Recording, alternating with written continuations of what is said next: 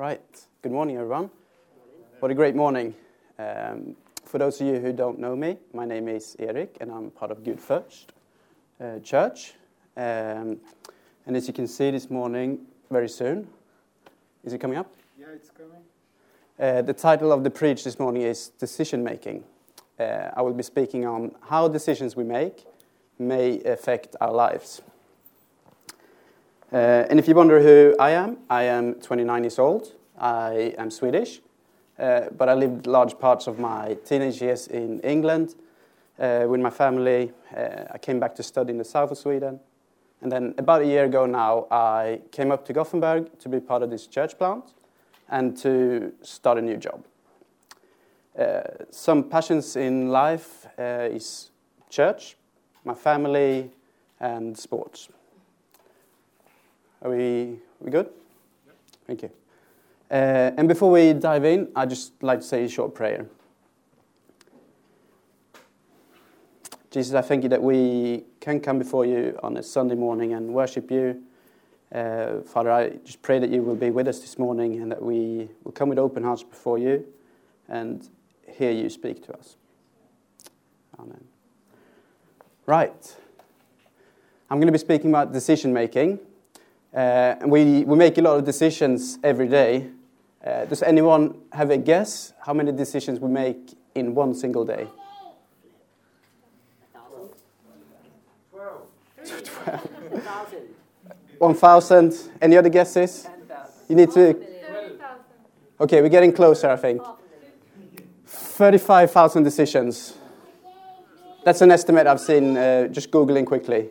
I don't know if there's been good studies made, but that's a lot of decisions. Every day we do make a lot of decisions. I'm going to give you a few examples.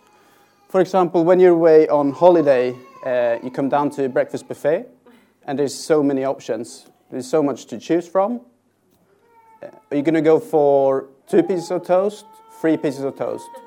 What coffee are you going to choose? How many cups? When you move on to the meat section, are you going to go for half a plate of bacon?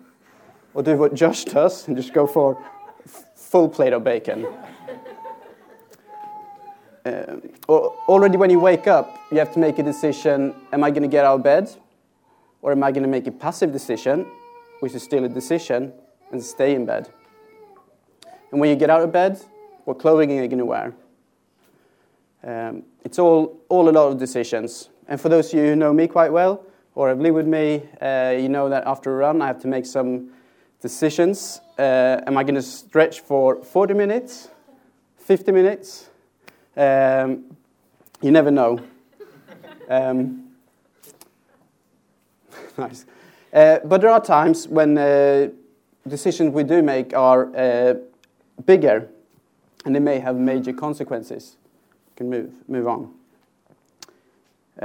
Currently, I am specializing in emergency medicine in a hospital here in town. And there you're presented with a lot of information, and in a quite short space of time, you have to make a decision that may be of life and death to someone. So I guess you didn't believe this when you came here this morning, but I'm going to take you with me on a medical case. The alarm goes off in the ceiling. In 3 minutes, it's an 85-year-old lady coming in. She's ill, severely ill, unwitnessed cardiac arrest. CPR is ongoing. What do you do?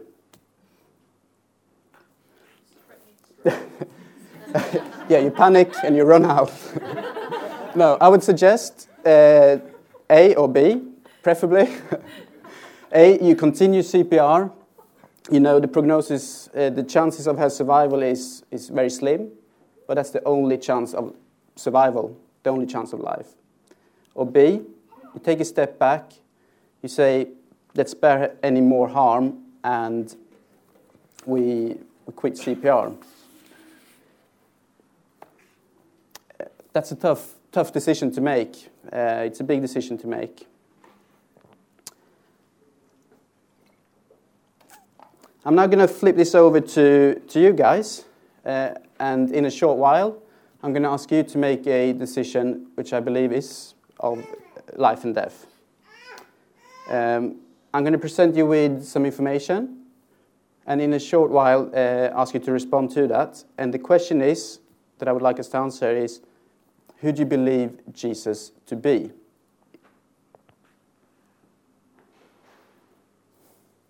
You can move on. One more. But first, I just want to make something clear. The question is not, was there a man called Jesus who walked here on earth? I don't believe that any credible historians questions that, but rather, who was he? So just take a minute and think in your head, who do I believe Jesus to be?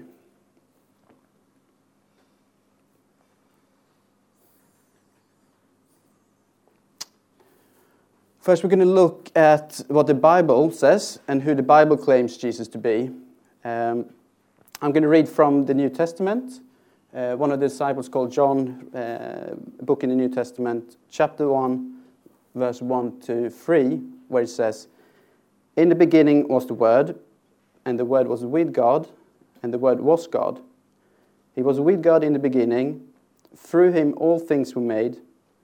Without him nothing was made that has been made." And further on in John, in chapter 3, verse 16, it says, "For God so loved the world that he gave his one and only Son, that whoever believes in him shall not perish, but have eternal life." And another book in the Bible, Matthew, in the New Testament as well, chapter 15, verse 30, it says, "And large crowds came to him, bringing with them those who were lame, crippled, blind, mute, and many others. And they laid him down at his feet, and he healed them." There are some big claims being made here. Claims that says, Son of God, eternal, the maker of all things, someone who loves us, and is prepared to give his life for us. One touch of him changes lives. He's a healer. And it's very similar to what we hear Verity share just before, that we get a new identity. We get something new. It changes us.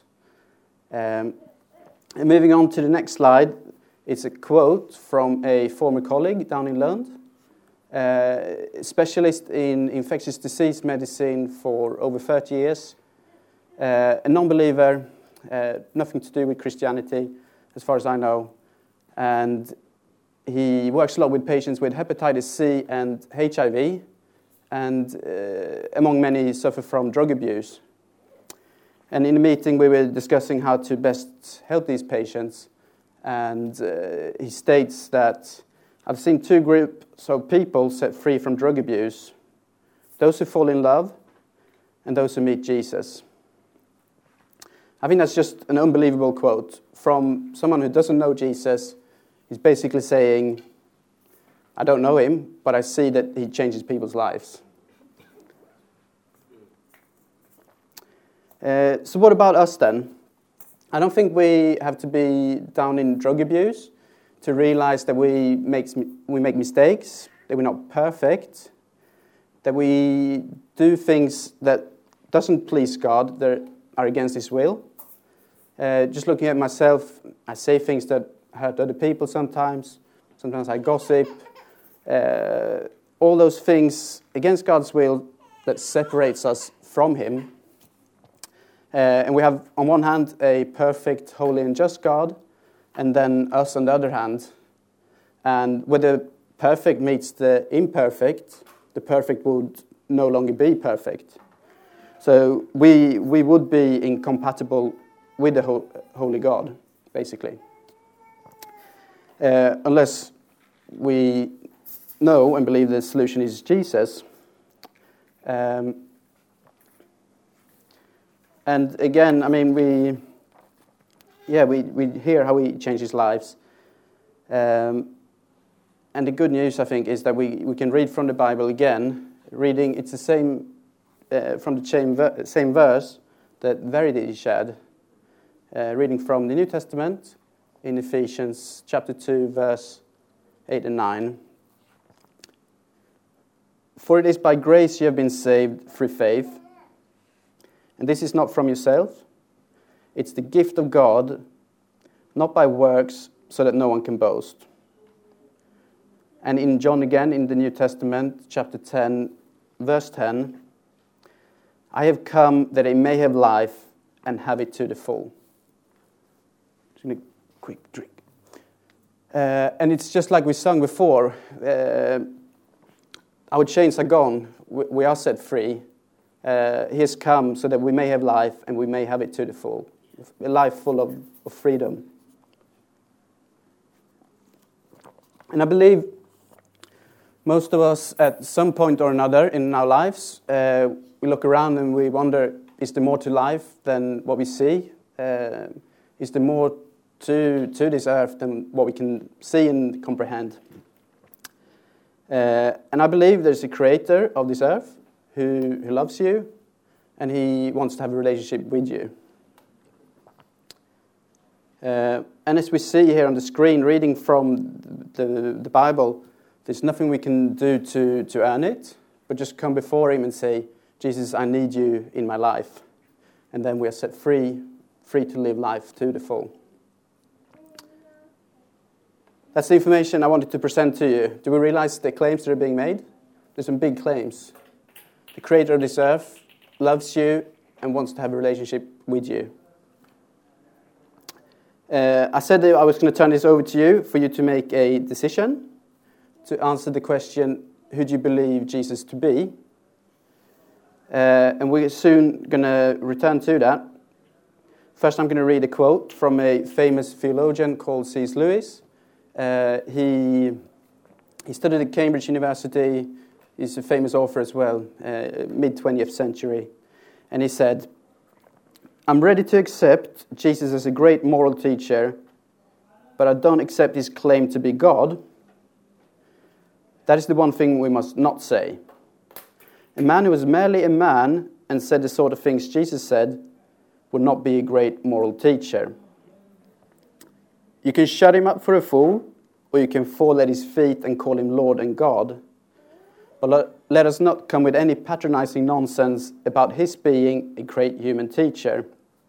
He has not left that open to us. And I believe he's right. We can't say that Jesus is just a good man when he's claiming to be the Son of God. I don't think that's a possible solution. It's not a possible answer. It's contradictive. And in my head, it doesn't work. So I think in response to the question, who do you believe Jesus to be? There are three possible options. And it's one, he's a liar. He's just made this up, which would be evil. Two, he's a lunatic. He actually believed he was the Son of God. He walked here on earth believing he had created everything and that he could heal people. And just imagine someone walking out here today claiming to be the Son of God, claiming to be able to do those things. You'd think this guy is nuts. Not all the horses are in the stable. It's a Swedish saying. Or thirdly, I think this is good news. Is Lord. What he says is true. And you can enjoy the presence and the power of this earth's creator. And he claims to love you unconditionally. It's incredible. And like I said at the start, we make a lot of decisions. We make 35,000 decisions in a day. That's over 1 billion decisions in a lifetime. If you go to maths, maybe you worked that out already. But that's incredible amounts of many decisions we make. Some are smaller, like choosing from the breakfast buffet, what to eat. And some are bigger. And I believe this decision to be the major one. The one that will transform your life and not just have consequences that's life and death, but eternal consequences. So Jesus walked here on earth, but who do you believe him to be? And if you've come here today, maybe you're in the church environment for the first time, or for whatever reason unsure of who Jesus is, I would ask you just to open up in your heart for the possibility that what we see here, the claims being made here, that they are true. Or if you're here today and you do believe, but you haven't yet made a decision to follow Jesus, now is the time to respond to that. So I'm going to say just a very short prayer, and if you would like to, it'd be great if you wanted to pray that with me in response. Jesus, I thank you that you who created heaven and earth, you love us more than we can understand. I thank you that you died on the cross for us to have a relationship with you, Father. I need you in my life, Father. I need you as my Savior, and I want you there. Amen. Right. If you have prayed that with me, I'll remain here at the front for a while, and I would love to speak more with you. Or perhaps the person who brought you here today, you can chat to them as well.